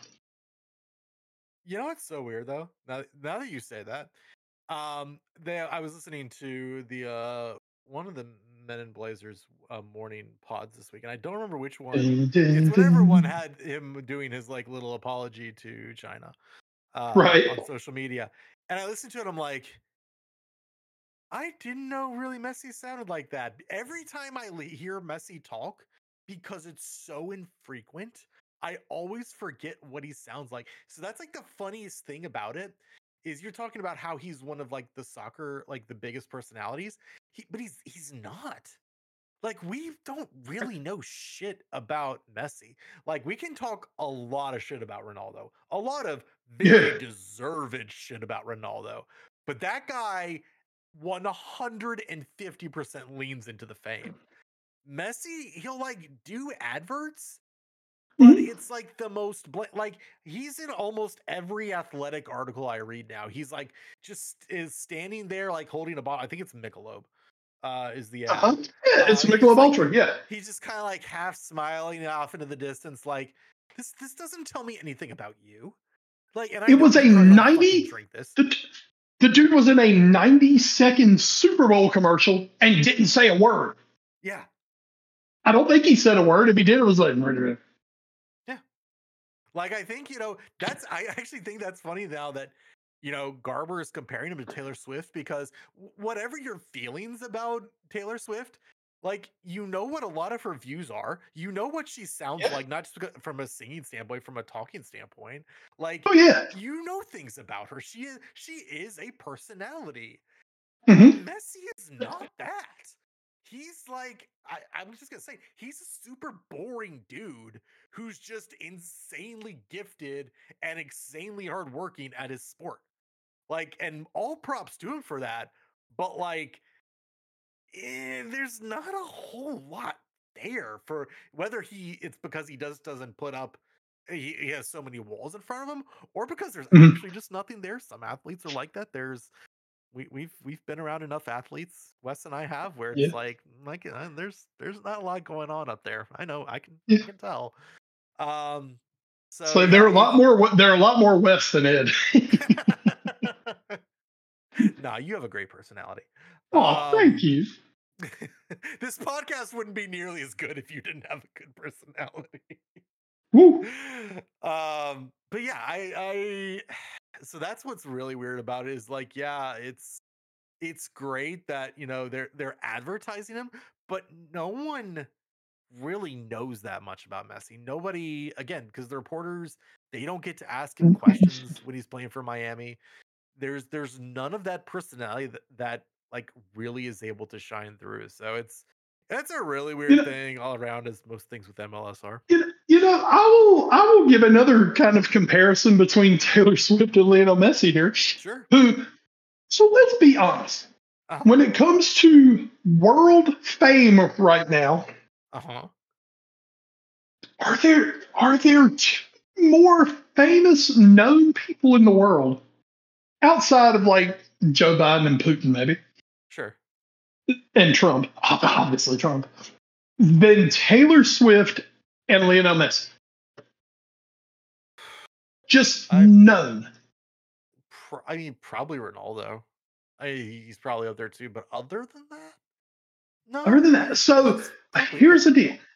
I think that one thing those two have in common with their differences, which Taylor Swift is outgoing and bubbly, and like you said, she gives interviews and she tells you this and she tells you, and we know everything about Taylor Swift because her life plays out enough in front of the camera. Yeah, Mhm. we don't see everything. This isn't like a Kardashian No, bullshit, thank no, God. no, no. But I think we've said for a while Taylor Swift may have the best like image team in the Hmm. world. Yeah, Messi's is like, see, so here's the thing. Messi doesn't talk. yeah. They Messi get him doesn't let ads. down his guard. Messi doesn't do anything, but Messi is everywhere and people love Messi. Yeah, We it's love him without really knowing shit about him. yeah, We don't know shit about this dude, but we love him. And not only because he's an insanely good footballer and because he's won so much, we love him because whatever his image marketing team over the years has taught us is we love this guy. He's yeah. the anti Ronaldo. Hmm. Ronaldo's this brash, arrogant, which he is. Hmm. Yeah, Ronaldo's brash and arrogant and he flaunts everything. Messi is humble and meek and hey, we're going to do some commercials, but it's because hey, behind it all, Leo's kind of a fun guy and no, no, no, no, no. There is this crafted image of Messi that we all have that it's like I'm pretty sure I kind of get what Taylor Swift is like. There's been enough stories about everybody's going to say, oh, celebrity, she's an asshole. But I've also heard enough stories where she goes to Chiefs games and everybody who works in the box gets like $100 tip from her or something. hmm, You hear enough good things where you're kind of like, all right, I'm sure Taylor Swift isn't totally in touch with reality because she's worth like $1 billion and who is. yeah, But she also seems like she seems like a nice girl. yeah. She's more You normal know, than most billionaires probably are. exactly. Or she seems more normal. Yeah, She also took like a private jet to get from one side of Kansas City to the other, apparently. But as normal as that can be. Where with Messi, it's like Messi doesn't seem to do anything on a normalish scale. It's like right after he came to Miami, he went to the grocery store and that turned into like an internet sensation hmm, because the dude went to the grocery store. I don't know. It's just like everything Messi does is formulated for his image, uh-huh, and his image is kind of to be like that, almost meek, a little reclusive. hmm. It's interesting. I'm not saying it's a bad thing or a good thing. I'm saying it's kind of interesting when you really look at Messi. Yeah, and I think that's a big reason why the China thing was such a big deal because like all of a sudden people are mad at Messi and it's like holy Yeah. shit that never happens. So And the that only was time people are mad at Messi is when like Madrid fans are pissed because he just yeah, hat tricked you or something. yeah. So yeah, Yeah. that was really weird. But I agree. Like I was just thinking, it reminds me like I wouldn't be shocked if Messi is, if you remember the episode of Parks and Recreation where uh Ben is in Washington working on the campaign Hmm. and April is there with him and one of the congressmen comes in to record some like pre-recorded stump speeches or whatever and like Hmm. he's doing it and he's in front of the camera and he's all charismatic and then like they Hmm. wrap and he just goes and like sits in the office and he's just like staring off into space and I'm like, "Oh, that's Messi." Yeah. I mean, it might be. I have no idea if Messi's like a cyborg outside, or does Messi like is he boisterous and loves his kids? I mean, I I don't know. mean, I don't know. I mean, we get enough fed to us that it's like, oh yes, Messi is a family man, and that's cool. Um, but I don't know. I don't know. Like I said, he's almost been built like the anti Ronaldo, Uh-huh. which once again, not a bad thing. Nope.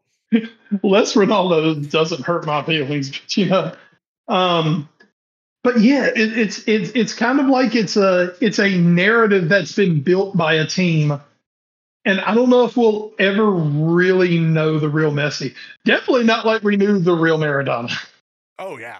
Oh I mean, we knew Maradona. Maradona was wild, but Maradona was 100%. He was Maradona might be the most real person who's ever played sports, yeah. and I love that about him. But Yeah. yeah, anyway, I don't think you can do that anymore though. yeah, I don't think you can. Like, there's no way you could live the life that Maradona lived. Yeah. Like I mean, So, and we'll get off this story in just a second, but it just like on that note, like, and I'm trying to think of his name, the Grealish. Like uh, everybody's like, "Ooh, Grealish, yeah, he got a little drunk after City won the title. Ooh, he was getting a little drunk." It's like, dude, that's nothing compared to Maradona. Like, yeah. It's he's like Maradona would just go on like 3-day coke binges and like wouldn't show up for practice. No one would know where the hell he was. They just knew he was somewhere in Naples. It's like, is he in the city? Yeah, somebody saw him at a nightclub last night. Okay, well, good enough. He'll be here for the match. And then he'd yeah, show up on like Saturday. He'd get himself sober, and then he'd go like dazzle the world. And then it's like, all right, well, see y'all next week. So, are you going to train? yeah. Hell no, I'm not going to train. I'm Maradona. I'm Maradona. I'm not here to train. I'm here to Oh. entertain. He's like McBain as the Yeah. president in the Simpsons movie. I'm here to lead, not to read. Oh man. You know what? Oh, I Now that love you it. mentioned him earlier, Zlatan might be like the most uniquely, 'cause- and I think there's Yes, still like a little bit of a ad character, agency at work there, but like right? he I think is going to be one of the last guys that is like, no, this is him. This is actually just who Zlatan is. Like this is Yeah, it might be a little bit of an act, but it's only a little bit. Like this is actually just who Zlatan is, and it's great. He's like an actual Zla- character. Zlatan is, to me, Zlatan Ibrahimovic is like the epitome of what Steve Austin said Stone Cold was.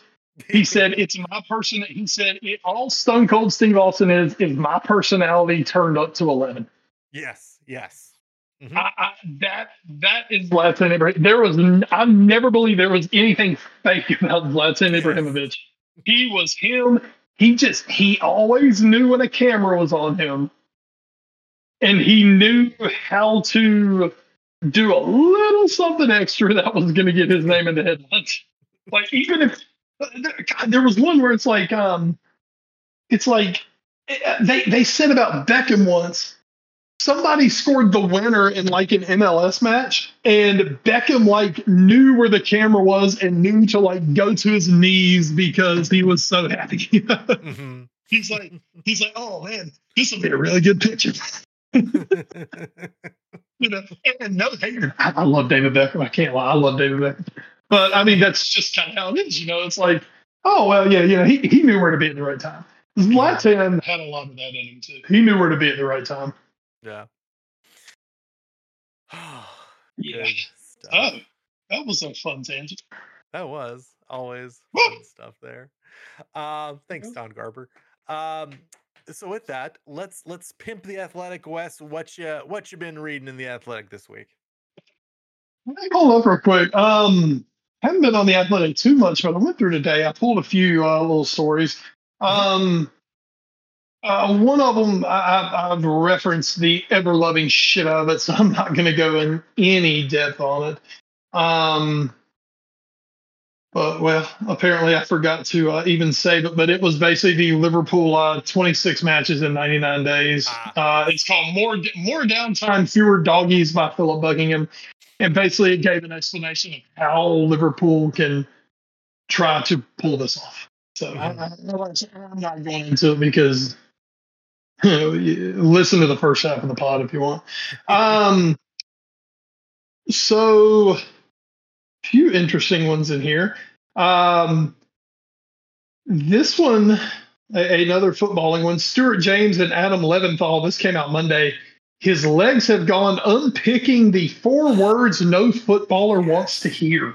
that's a good one. Casemiro is kind of the main point of this story, but there's also a picture right there of Fabinho front and center. I lived that last year. When a player's his legs have gone, that's a phrase that we hear thrown around a lot in the footballing world in the United States, especially. We're kind of like, what the fuck does that mean? Mhm. um, but basically, it kind of means what it means. You know, players who have who for the longest time uh, they lived and died in their career with their physicality, with their legs, with being able to run and cover space. And yeah, it might not just be pure blinding speed, but it might be, you know, hey, I've got enough that I can get where I need to be, and da da da, and I can use my brains and beat people. Well, at a certain point, you can be the smartest motherfucker on the pitch. You can know where everything's going to be, and if you just can't get to it, you can't get to it. That means yeah, legs have gone. Yep. So it's a really interesting little look in this. Kind of popped in. Jamie Carragher said it about Casemiro earlier this season, um, and so that's kind of got it all going in there. There's a 2024 spring training survey, which I haven't actually read yet, but looks like an interesting one. The first time I've seen Otani wearing a Dodger uniform, and it just like I don't know, it kind of jarred me for a second when I saw it. It's like, Yeah. oh. And then on top of it, it just as everybody is bitching at spring training, it just looks like a replica Dodgers jersey. Yeah. Oh man, that whole the whole uh Jersey gate Oh in yeah. spring training is its own thing that is just giving me so many giggles. And the last one I was reading, and this one kind of hits home because I live and am married to a Pittsburgh Pirate fan of all things. Oh god. Stephen Nesbitt and Kim Rosenthal. Why the Pirates keep losing? Quote: They're comfortable being mediocre. Yeah. Yeah, folks. The name Bob Nutting is not a popular name in No. Pittsburgh. Because you know if he was nutting, something good would be happening. But apparently he's just firing blanks, and that, in a nutshell, Oh, well done. is uh is the story of the Pittsburgh Pirates and why they are just mired in mediocrity. That, and they think Ben Cherington was going to be the guy to save them. So Oops. I can tell you that's not the case. Oh man. Anyway, these are my Um stories. Well, I had two stories on something you just mentioned, Uh-oh. Jerseygate. One from Sam Blum, MLBPA Executive Director Tony Clark says union frustrated over new uniforms, seeks change before the season. Then I also had Tyler Kepner's with new uniforms, MLB makes another fashion flop.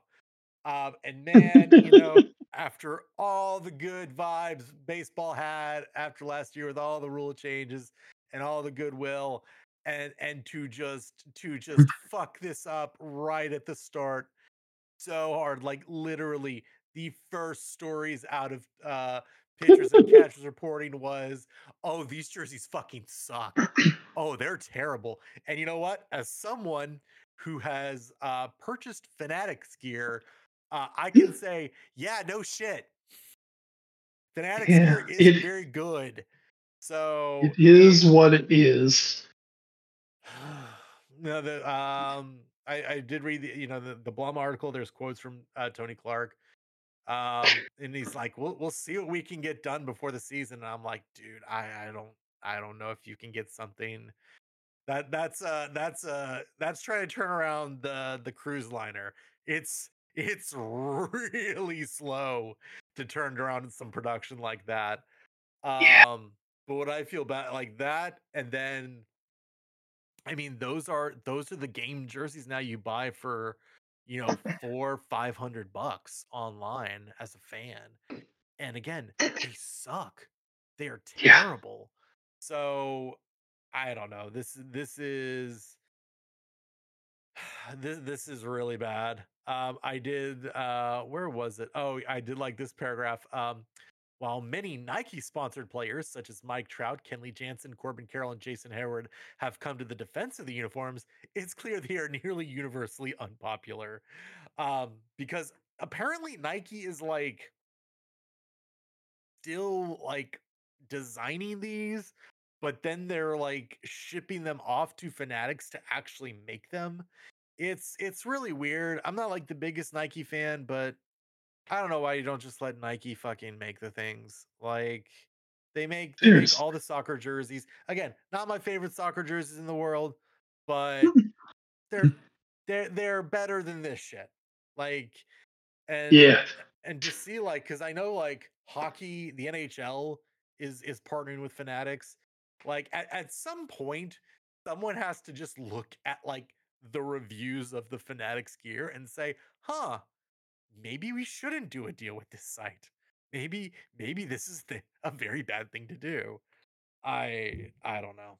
I think that is an absolute mess. And speaking of an absolute mess, my last story from Evan Drellich. Why did Rob Manfred announce this as his final term as MLB commissioner so early? So Manfred will be done in 5 years. Wish it was two. Um, Yeah. That'd be nice. but yeah, he will be leaving, and so Drellich does kind of ask like, why so early? He does mention, I think this was a good point. Uh, Bud Selig once was like, yeah, I'll be done in like 4 years, and then kept up for like another 12. So there's Yeah. no That didn't. guarantee Manfred is leaving in 5 years. I forget how old he is. I remember, I think it said somewhere in the article. I think he would either be in his 70s. He'll be 70 come January 2029. I think that could be a reasonable thing to like want to get out, but I don't know. They did, and then like there was like an article that mentioned like who are the 9 people that could replace him. I'm like, just fucking give the job to Theo. Just give it to Theo tomorrow. Like Seriously. I know he's like Seriously. now back to like being like an owner with Fenway Sports Group. I don't care. Is anybody really going to complain? Like the Red Sox are obviously not in a good spot. What are they going to do? So Yeah. just give the job to Theo. He'll fix it. Everything will be fine then. So I trust Theo a hell of a lot more than I trust pretty much yeah. anybody else in sport right now. Yeah. I saw also in that list there was like Bob Iger. I'm like, I don't want fucking Bob Iger in baseball. No. Yeah, fuck Bob. Yeah, fuck Bob Iger. Fuck Bob Iger. All right. That will do it for us, Pimp the Athletic. Wes, let's cap things off with a little watch for. What you been watching the week that was or the week that will be? Oh man, I'm boring this week. It's okay. I have not had a ton of time. Um, oh shit, I did think that I watched a couple of kind of oldies but goodies over the Mm. weekend. The first time I had seen either of them, so I guess good enough for me. That Nicolas Cage. He's got range. Just, just start with that. The man has range, and the man used to put out some damn heaters. I mean, let's be real. That dude has put out some hellified good movies over the years. It's just, he's gotten a little too Nicolas Cage Mm-hmm. of recent. But I had the sports show Child this weekend. The sports show Princess was over, and we needed something to watch, and we watched the two National Treasure movies. Oh, okay. And man, I'm not gonna lie to you, those were pretty damn fun. One's a really good movie. I genuinely Yeah, think it's a one. good movie. Yeah, one was a good movie, and two was still very entertaining. I Yeah, mean, two is sometimes that's all entertaining. I I need. don't think it's good, but it's entertaining. No, it's not as good as the first one, but hey, it still gave us some good stuff. Yeah. I mean, it was a little more far fetched. I mean, obviously they're all far fetched, but even as compared to 1, 2's a little far fetched, Yeah. but overall, man, good solid movies. The first person I recognized was like, oh, it's Doug from The Hangover. Awesome. It's like, oh, we actually get to see him for like more than 5 minutes in the movie. Isn't that interesting? Justin, whatever the hell his name is, it doesn't Mhm. matter. He's Doug. It's Doug. I'll be a Doug. Um, but yeah, that was really the biggest like new thing that I watched. Other than that, a little King of the Hill here and there, a little Malcolm in the Middle here and there, and Mhm. it just we it's been Project Central around here as usual. I don't think my wife can hear me from back here, so my God, that woman works my ass to death. And now we have a rabbit because we needed a rabbit apparently. So Gotta have rabbits. yes, once again, a gift from the sports show princess. So, Of course. Of yes. course. So I one name producer Jackie has been trying to get a new work desk for her computer area. I'm even looking at some things, and there's like this really cool thing that a lot of people have done, where basically you go to IKEA or you order online, and you get like two of their like what they call the Alex drawers, which are just like almost like filing cabinet kind of things, and then you just get like one of their kitchen countertop blocks, and then you just get like Oh, these risers and you just put the countertop on and balance it on the two boards, and it's like a really nice really big desk for like not that expensive considering like the size you can get. So we've been like looking, like a oh, bunch of people on YouTube do it and show you like how you can take advantage of that and stuff. And like so that's made like the YouTube algorithm say, oh, do you want to just see a bunch of people's desk setups? And I'm like, yeah, sure, I guess. I can always get some good ideas. That'll be fine. So I'll look at every fucking one of these people. Every fucking one of these people has the same uh iPhone charger, and it's from this company called Grove Made. And I'm just going to say it is a piece of wood. And it's a nice piece of wood, but it's just like a little piece of wood that just holds your iPhone upright. It's got a little metal base. That shit is $165. And now you might be oh, thinking, oh, that's a lot of money. And you'd be right. oh, You'd be right. My what? charger that's sitting over here, which does the exact same thing, is not made of wood, but just like nice plastic. It does, but charges it all the same. It was like $30. So not too bad. Here's the best part of this. That $165 doesn't buy you an actual charger. Oh, That's right. It's an iPhone charger without a charger. You have to provide your own charger. And those things are like another $40. So, and those don't come with an iPhone. You do have to buy one. So this is over $200 way to just like have your iPhone propped up. And I'm like, and like it's in every fucking video. And I'm like, what are you people doing? You could spend a tenth of that and get just as good of a stand. You do not have to splurge on this, guys. You don't have to do it. So, like, there's some cool things I learned about, like how like you can set up a desk and organize and shit.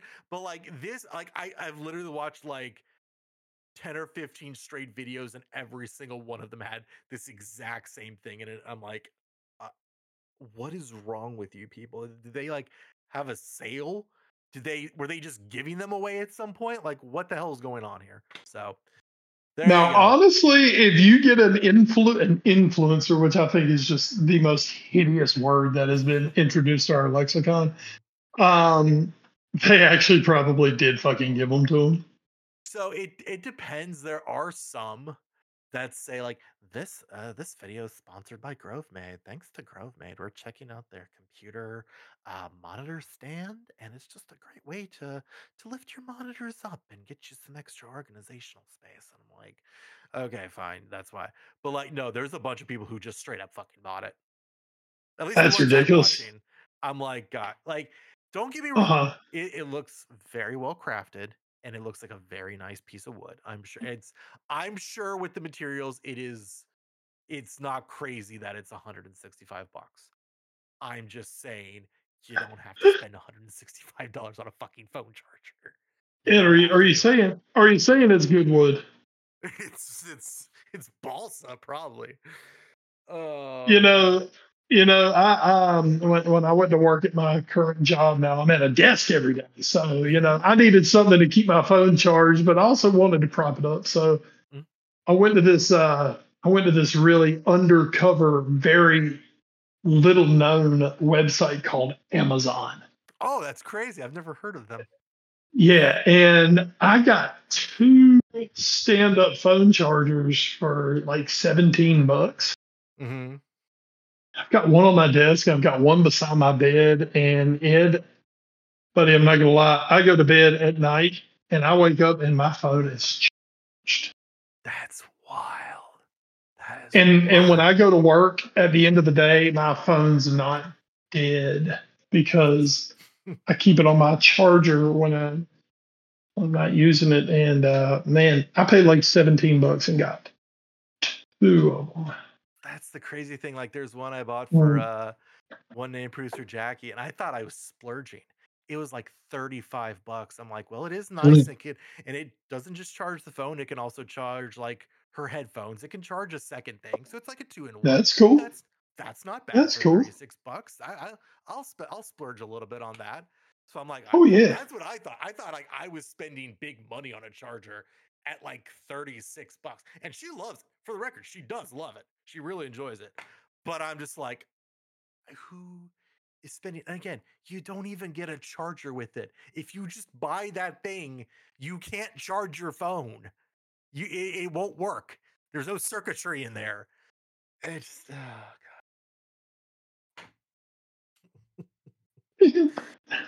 I'm impressed. Mm, I'm impressed.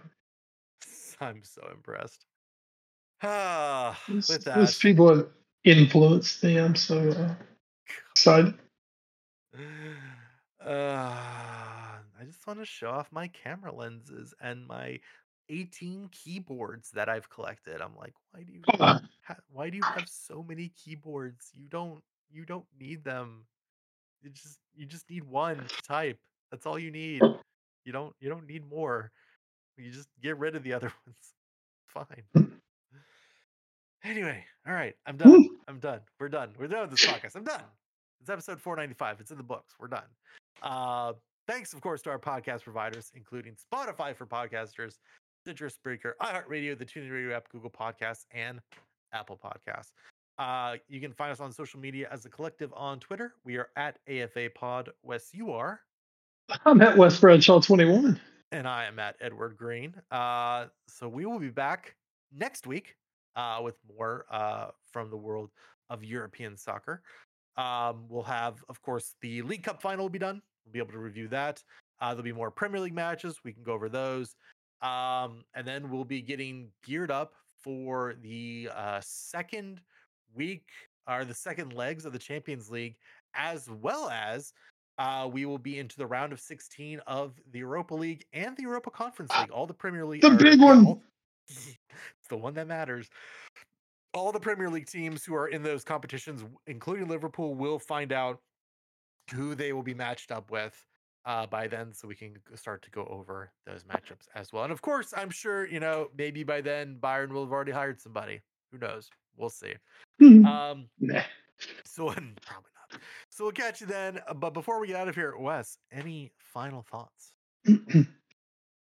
Ed, this past weekend marked the glorious return of collegiate baseball. Yeah. Oh, and as an East Carolina slash Appalachian State fan, a nice 5-1 opening weekend really wet the whistle.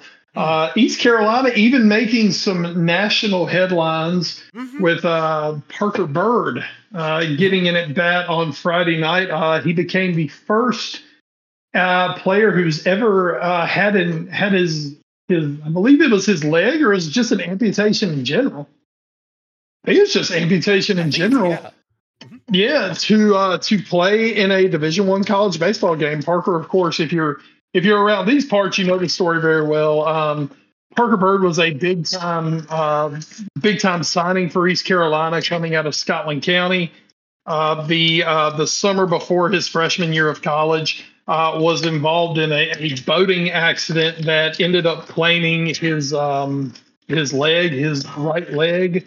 Um, Young man, lucky to be alive, had to have 22 surgeries in 45 days and ended up losing his leg. And you just kind of figure at that point, it's like, damn, man, well, he made it. That's good. And, we found out, East Carolina was going to, they're going to honor his scholarship and, as long as he stayed in school. And, it was a really cool story to start with. It's like, man, good for Parker. Well, then, Cliff Godwin got talking to him, and Cliff Godwin, of course, you and I both adore Cliff Mhm. Godwin. Head coach at East Carolina got talking to him, and he was like, "Look, what do you want to do? We want you to be part of this baseball program. What do you want to do?" And Parker said, "I want to play, coach." Cliff's kind of like, "Okay, how you plan to do that?" And he was like, "Watch me." He said, "Bet." And what did Parker Bird do? That young man absolutely busted his ass for the last 2 years. And on Friday night, it all came to fruition as he got an at bat for East Carolina. Ended up getting another at bat on the weekend as well. Um, and drew a walk and ended up all over the sports media. And honestly, couldn't happen to a better kid. Couldn't happen to a better kid. I mean, that is pure perseverance. Cliff will tell you it's not just because, this ain't no charity case. Mhm. That kid's worked his ass off, and that kid can play. That kid can play. There's video of him in practice, in spring practice and fall practice hitting, and I mean he goes out there and he hits the baseball and he runs the bases. He does everything you're supposed to do as a baseball player. And as a kid with a prosthetic, trust me, he does it on a whole hell of a lot better than a lot of kids who have all Mhm. of their extremities. Oh yeah. Um, so that was a really really cool thing to see. We had been hearing, hey, we're going to try to get him in a bat or two this season. And man, opening series of the year, he already gets a couple at bats. I think he's going to get some at bats this year, and I think the kid's going to do something before this year's out. He's going to do something. So congratulations to Parker. Good start to his college career. And Pirates are 3-1, lost their midweek to Campbell, which that's just like death taxes and ECU losing 1-run games to Campbell in the midweek. It's just kind of how life is now, I guess. But big one this weekend, Ed. UNC and East Carolina. And I don't know if you saw how they're playing this series this week. I think they started doing this last year. Oh They're playing yeah. Friday night in Chapel Hill. Mhm. Saturday afternoon, we're playing in Fayetteville at the minor league stadium in Fayetteville, and then on Sunday they're playing the series finale at Clark LeClaire in Mhm. Greenville. So that works well with that rivalry. That works well. Everybody gets a gate. Um, it's not just one year you get you in Greenville, 1 year in Chapel Hill. I like how they do that. If they keep doing that year in year out, I really like that. So and it's a good RPI game for both of them. So Yeah. good RPI series for both of them. So yeah. So go Pirates. Mountaineers are 3-1 after winning their midweek against High Point. So off to good starts. Off to good starts. Baseball's back. Everybody's happy. Hell yeah. Everybody's happy except Florida fans, but whatever. But no. Yeah, that's fine. Fuck them. Yeah. Don't worry, they'll be fine. So, well, Of course they will. yeah, Vanderbilt also got this weekend. yeah, they got. I think like about half the top 25 got this weekend. So Hey, but that's awesome, man. Shit, Yeah. it's like ECU fans melting down over, oh, we lost to Campbell. Jesus Christ! It's like, yeah, guys, there's only 53 games left, but please let's have a meltdown on Tuesday of opening week. Let's have a meltdown because we lost a one-run game on the road to a good team. Jesus Christ, ECU baseball fans drive me bonkers sometimes. It's like you motherfuckers think that we're damn Stanford or Texas or some shit. It's like, no, we have never gotten to Omaha. Please, God, try to enjoy the ride and don't lose your mind because we lose a midweek game. Best piece of advice I've ever heard. Just enjoy the ride. Enjoy the Oh, ride, man. here we go. Oh man. God. On that note, from a Colin Crime West Bradshaw, I'm Edward Green. Thank you so much for joining us here this week. We will catch you all again next time. Until then, stay safe and enjoy the football. And good night, Thomas Tuchel. Remember, you can't lose your midweek game. Oh, Thomas, the walls are closing in. I'll see you. Oh, Thomas.